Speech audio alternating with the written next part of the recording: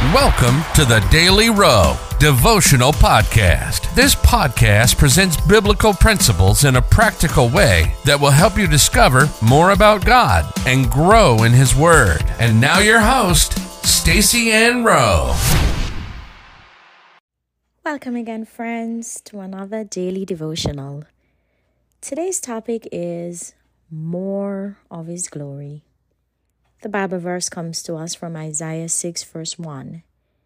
In the year that King Uzziah died, I saw also the Lord sitting upon a throne, high and lifted up, and His train filled the temple. Some of us are satisfied with only a sprinkle of God's glory, when it is His desire that we experience a lot more. Moses never settled for what he had, although he spent so much time in God's presence.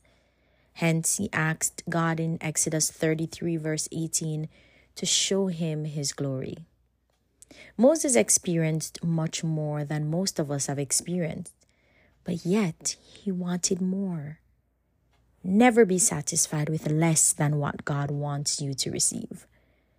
God showed that He wants us to have more of His glory when He showed up in Isaiah 6 verse 1, even without Isaiah asking. The scripture said the train or glory of the Lord filled the temple. Isaiah would have had encounters with God prior to that, but God allowed him to experience more of His glory. God wants you too to experience more of His glory. Make it your pursuit. Another occasion in the Bible in which God revealed more of His glory in 2 Chronicles 5 verses 13 to 14. The occasion was the dedication of the temple that Solomon had built. They had sacrificed a large quantity of sheep and oxen. In addition, the priests and singers worshipped God in one accord, and as they did, the scriptures said that the glory of the Lord filled the temple, such that the priests could not stand to minister. Again, God showed up so that His people could experience more of His glory. Let us refuse to be satisfied with a little of God's glory when He wants us to have much more.